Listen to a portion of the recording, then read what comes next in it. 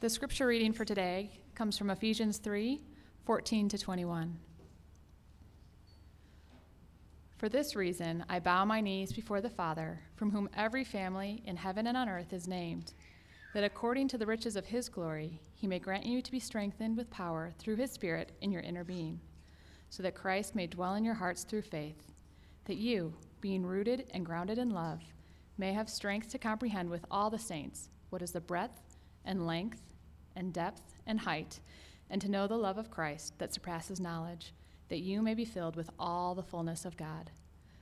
Now to him who is able to do far more abundantly than all that we ask or think, according to the power at work within us, to him be glory in the church and in Christ Jesus throughout all generations, forever and ever. Amen. We've been going through the series in Ephesians. And I don't know if you've noticed, but like these first 3 chapters have been like getting shot in the face with a gospel fire hose, right? I mean, there's just so much gospel, so much grace, so much of our identity of who we're to stand in Christ. This new society being brought together of Jews and Gentiles to reflect the image of God. There's just so much in this. Next week, we begin our Advent series. I know that seems crazy that we're already into that season. The snow helps a little bit though, doesn't it? But so we're going to take a break from Ephesians. This will be our last message in the Ephesians series, and then in January we'll come back to that after we're done with Advent and finish up the last 3 chapters. But what you see in these first 3 chapters is you have like all grace, all gospel. Then the next 3 chapters are like the application to it. It's almost like Paul is saying, okay, I've told you the gospel, so in light of that, that's how you act. We're going to get that in January, okay? But right now we've been just shot in the face with a gospel fire hose. We're finishing up Ephesians 3 this morning with Paul. He's concluding this section with a prayer, so let's go to God in prayer as well.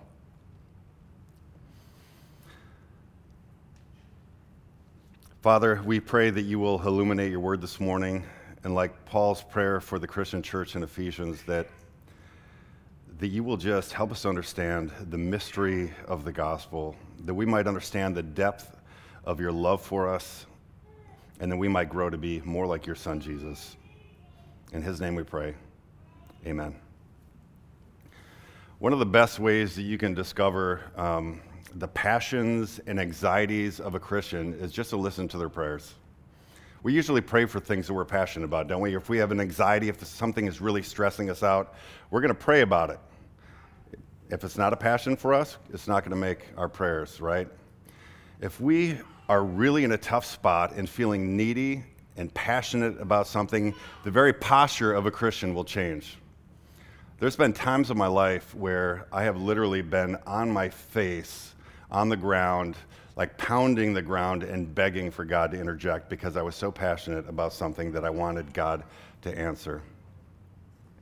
When Paul prays this prayer that Stephanie just read a minute ago, he is feeling this kind of need. He is passionate about this prayer. And the reason we know this is because it says that he kneels before God. Look at this first verse in verse 14.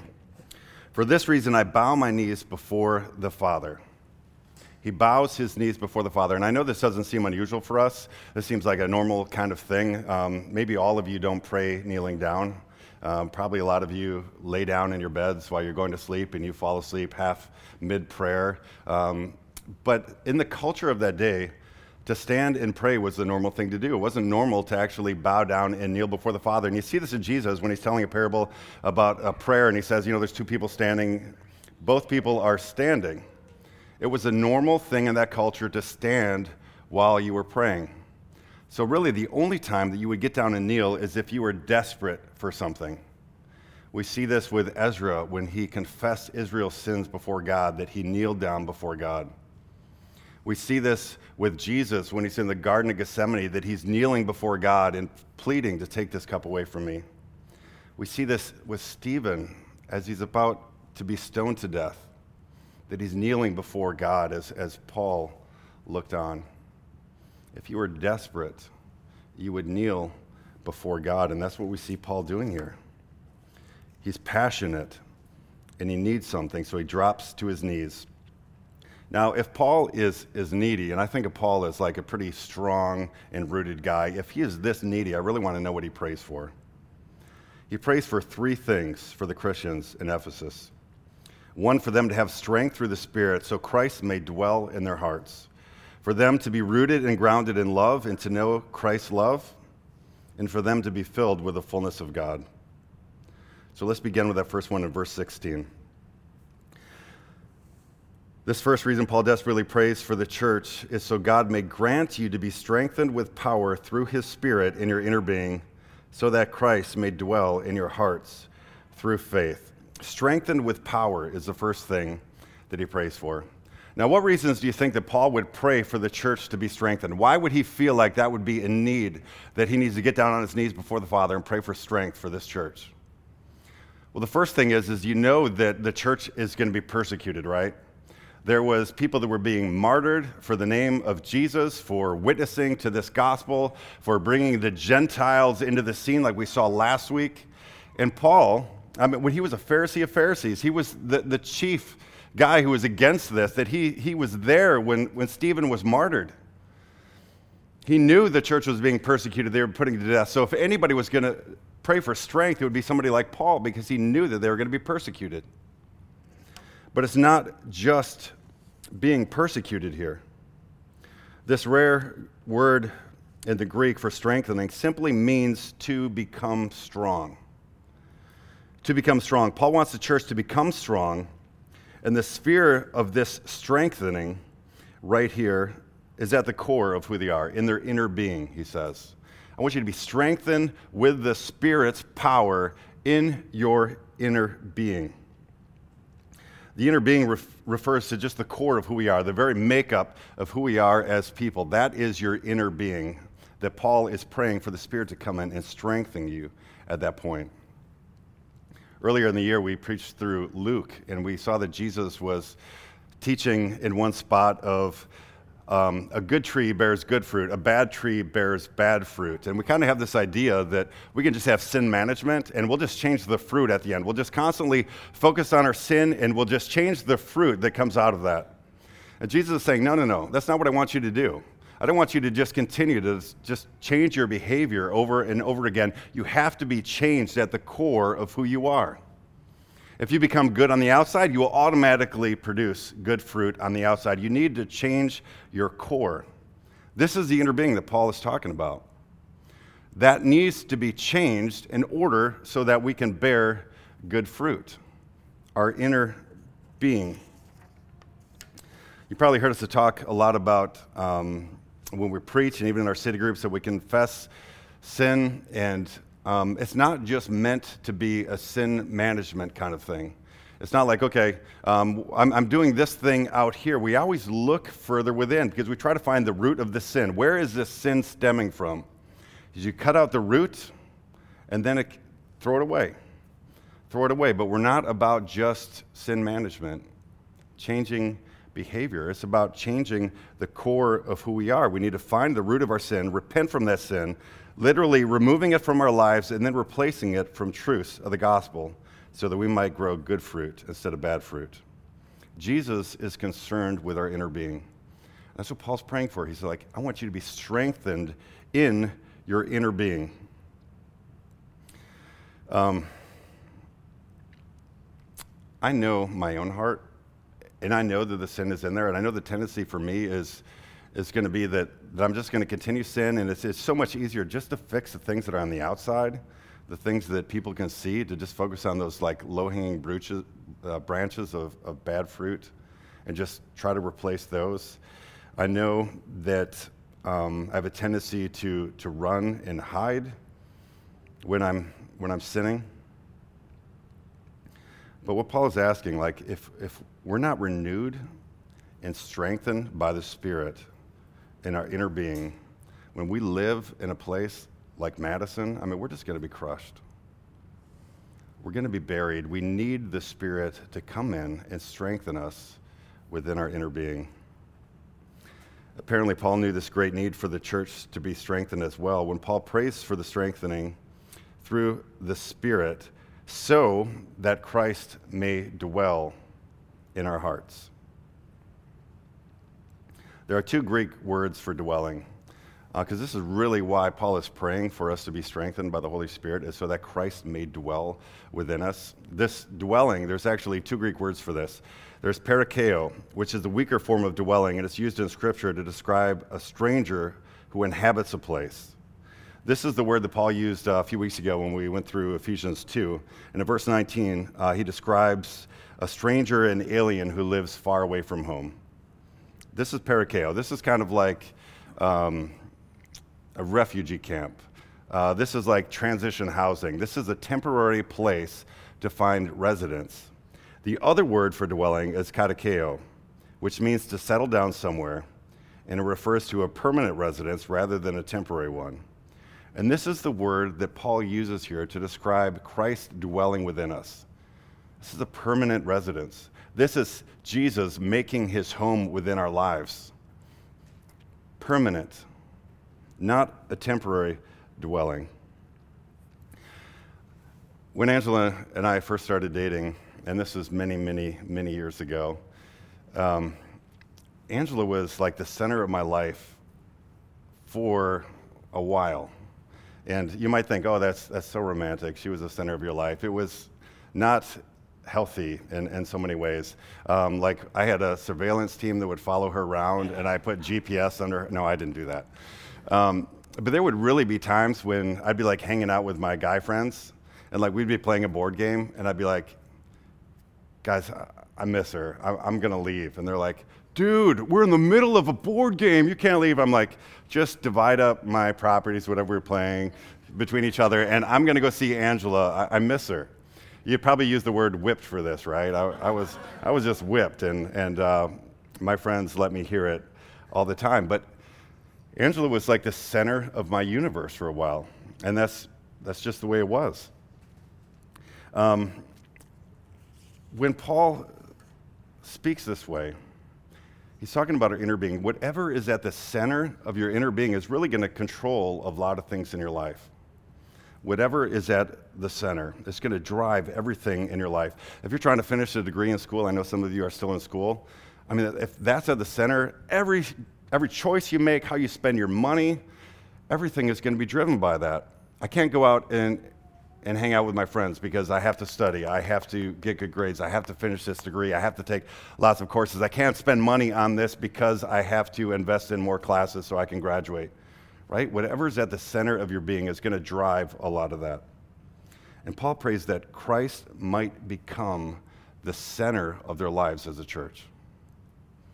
That's what it's talking about. What Christ dwelling in your hearts is saying that Christ needs to become the absolute center of your being, at the core of who you are. It needs to drive everything. He needs to be heavily involved in your life and all the decisions that you make, how you spend your money, how you spend your time.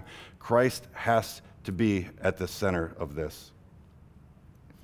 Paul knows that if Christ is not at the center of this thing, this new society of both Gentiles and Jews and the persecution they're facing and their own sin and everything else that is involved with that, I mean, they're just going to be goners.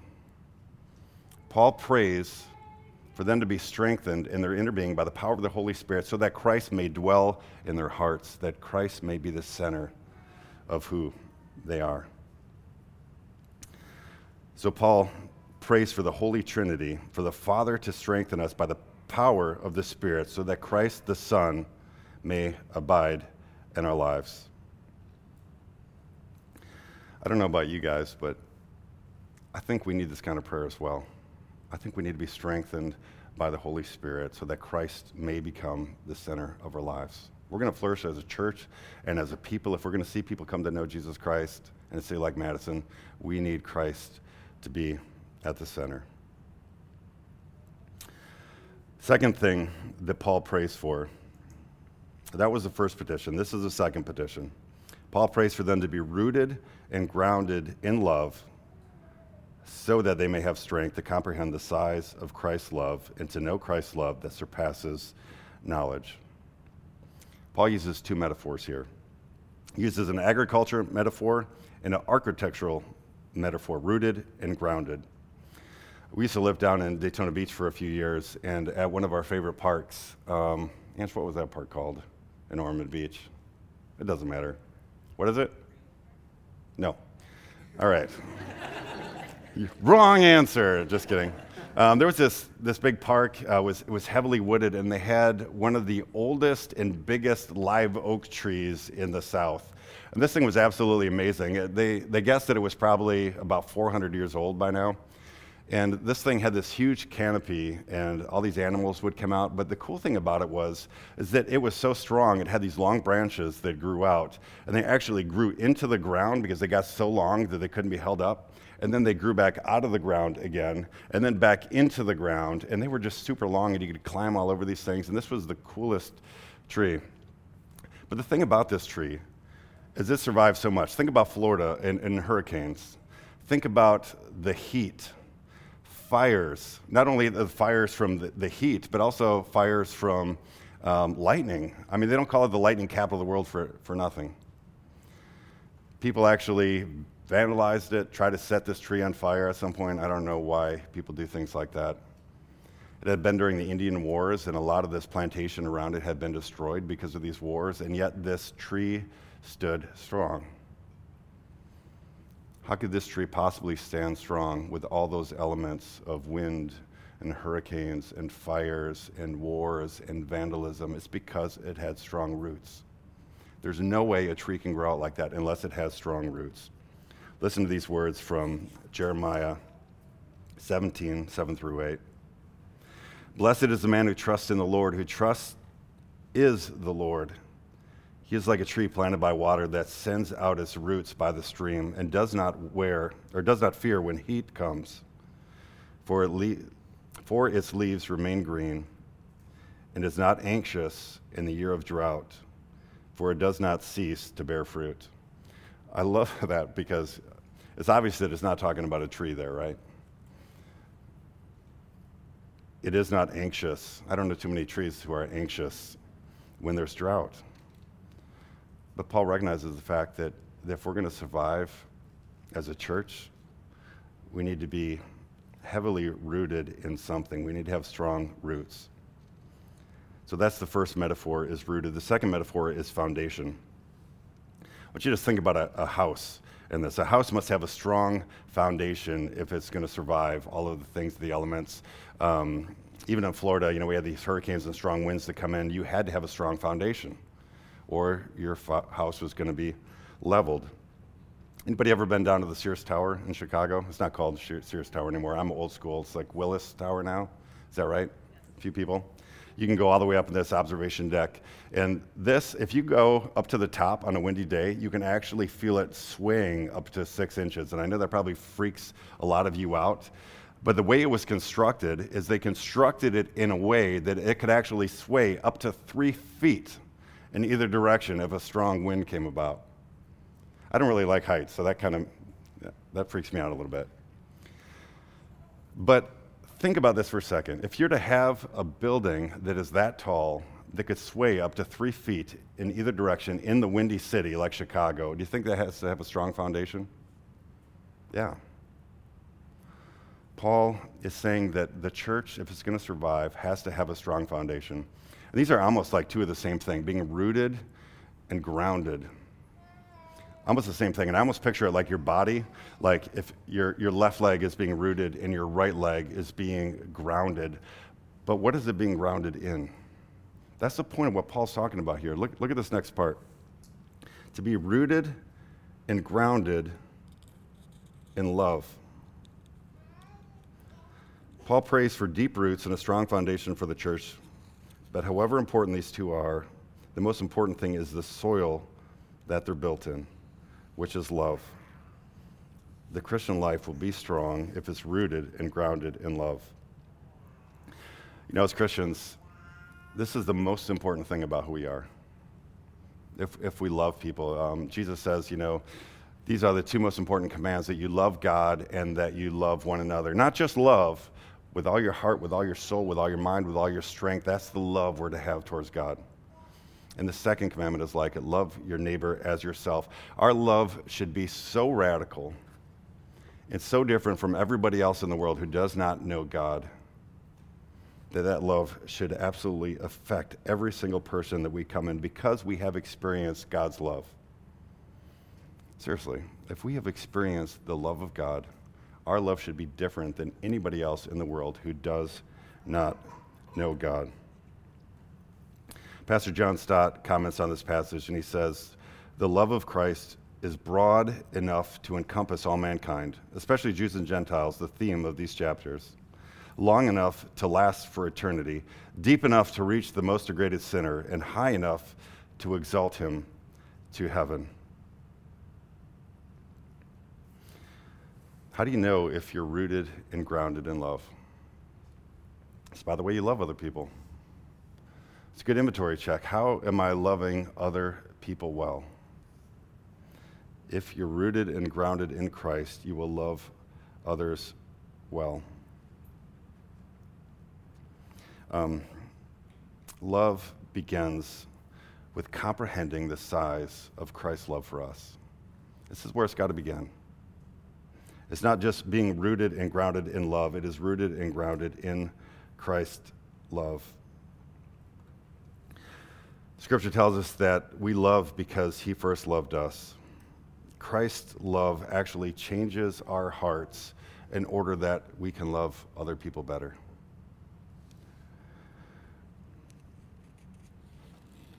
Love is the soil in which we dig our roots and build our foundations as the people of God. I love this because Paul says that we're to be rooted and grounded in love. But then he prays for strength that we might comprehend the depths and the size of Christ's love. It doesn't seem like it should be that hard to figure out, but he prays that we be strengthened by the Holy Spirit, and then he prays that we might have the strength to comprehend how huge Christ's love is for us. We talked about the heights and the width and the broadness. It surpasses knowledge. You will never understand the depths of Christ's love. That's how wonderful this is. A few weeks ago, we looked at the riches of God, and it said that they are unsearchable. That no matter how far you search into these things, you will never come to the end. And it says the same thing about Christ's love, that it is unknowable. That no matter how much you study Christ's love, you will not understand the full depths and the full impact that it might have in your life. That's how deep and how broad and how high and how wide his love is for us. So Paul prays for the Spirit to strengthen the Christians so that Christ may be the center of their lives and they might comprehend just how enormous God's love is for them. And then finally, in this last petition, Paul prays that the readers would be filled with the fullness of God. Verse 19, that you might be filled with the fullness of God. I probably didn't need to read that. I just said that. As the church, this new society in Jesus Christ of both Jews and Gentiles, they will be filled with the Spirit. And although the church is already the fullness of God, Paul still prays for them to be filled with the fullness of God. Seems like an interesting dilemma there. Here's a little preview of what's to come. Ephesians 4:11.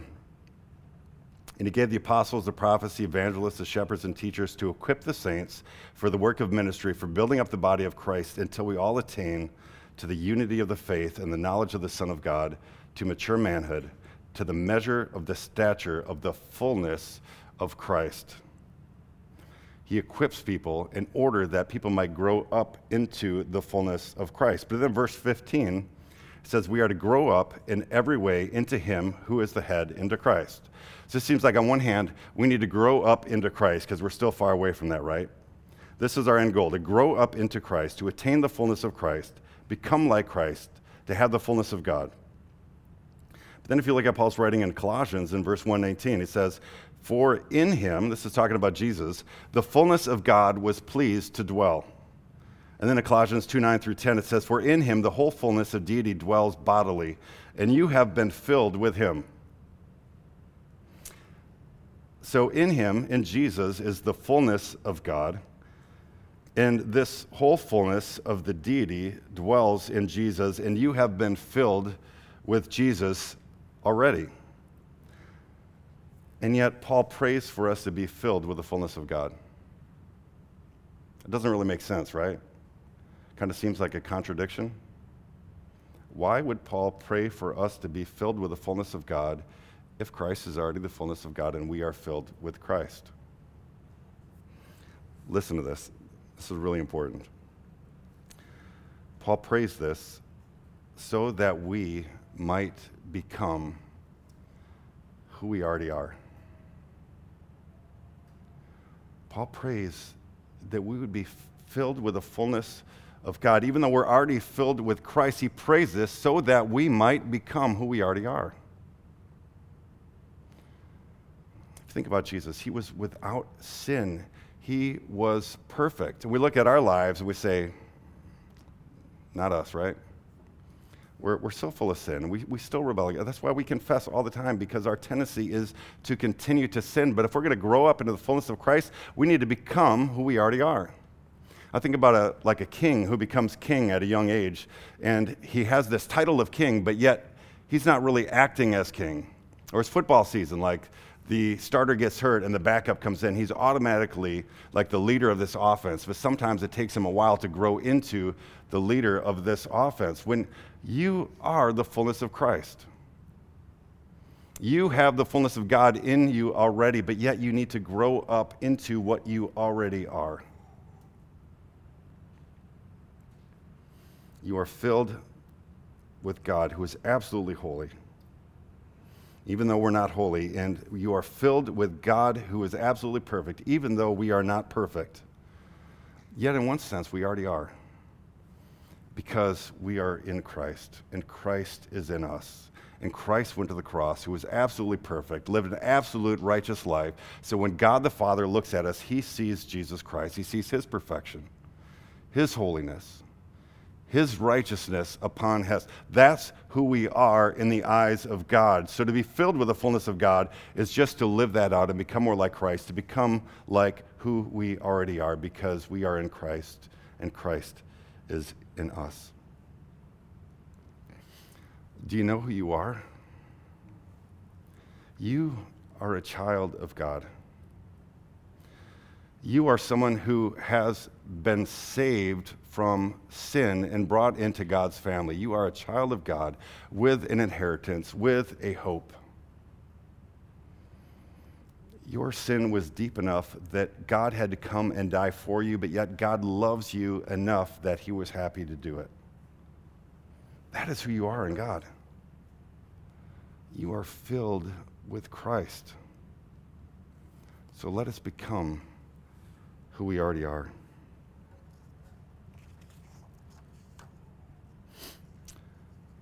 Paul prays for the church to be strengthened by the power of the Holy Spirit and experience the effect of Christ dwelling inside of them, so that they might be filled with the fullness of God. He's praying that they might become all that God wants them to be, that they might become all they were created to be, that they might become who they already are. 2 Corinthians 3:18 says, "And we all, with unveiled faces, beholding the glory of the Lord, are being transformed into the same image from one degree to another." We are being transformed into the image of Christ is because that's who we already are. We are the image of Christ, Christ in this world. Let me conclude with this. This prayer, these three petitions that Paul goes through, is kind of sandwiched in between some pretty powerful indicatives. Verse 14, it says, "For this reason I bow my knees before the Father, from whom every family in heaven and on earth has been named, that according to the riches of his glory," and then he prays his petition. I love this. He's bowing and praying to the Father, from whom every family on heaven and on earth has been named. This just really shows the intimacy of God, that God isn't just some God that's up there in heaven and ignores us, and he's so powerful that he could do anything that he wants, but he's so far above us that he can't possibly interject. You know, we sometimes think that our prayers are too big for God, that he can't possibly come down and answer that. But God is powerful enough to do that, and he's intimate enough and with us that he loves us, and he knows us, and he names us. That's the family of God that we are. And it says, according to his riches. I mean, we already looked at that last week. It's like his riches are unsearchable. He's going to answer our prayers according to his riches? Unsearchable. You know, we compared it to the ocean. It's like you could explore the ocean for the rest of your life and you'll never understand how big and how broad and deep it is, and that is God's riches for you. He can answer our prayers according to his riches, which is endless. You can never find the end of his riches. And then on the other end of it, the other side of the sandwich, verse 20, now to him who is able to do far more than all we ask or think. I love that. You think you can out-ask God? Man, my prayer is just too big for you, God. I don't think you can answer this, so I'm not even going to bother you. I know you're busy with everything else that you're doing up in heaven, and you probably have bigger things to pray about, but this thing I have right here is so huge, I'm not going to come to you. He is able to do far more than we ask or imagine. We cannot outdream God. You pray for something, he can do far more than that. He can do far more than the best thing that you could dream up. Doesn't mean that he will, but he could if he wanted to. It's within his will. In his sovereignty, God can do more than we ask or imagine. And go ahead, try to dream something up. Try to go beyond God with that. Try to go to God in something in prayer that you just think is going to be impossible. Go to God and pray that and see what happens. This is the God Paul prays to. His riches are unsearchable. His love is beyond our understanding, and he could do more than we ask or we dream. Man, I don't know about you, but it makes me feel pretty good when I go to God in prayer, knowing those three things right there.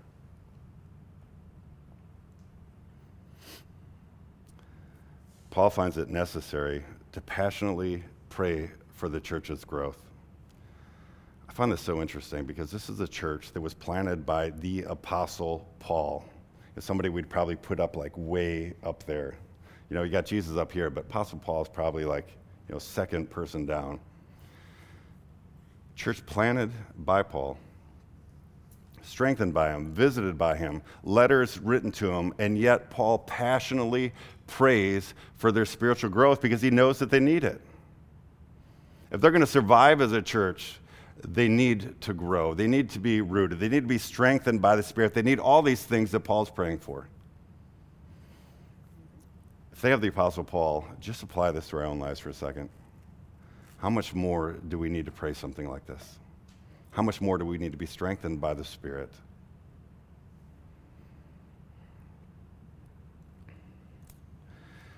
So this is my prayer for us today.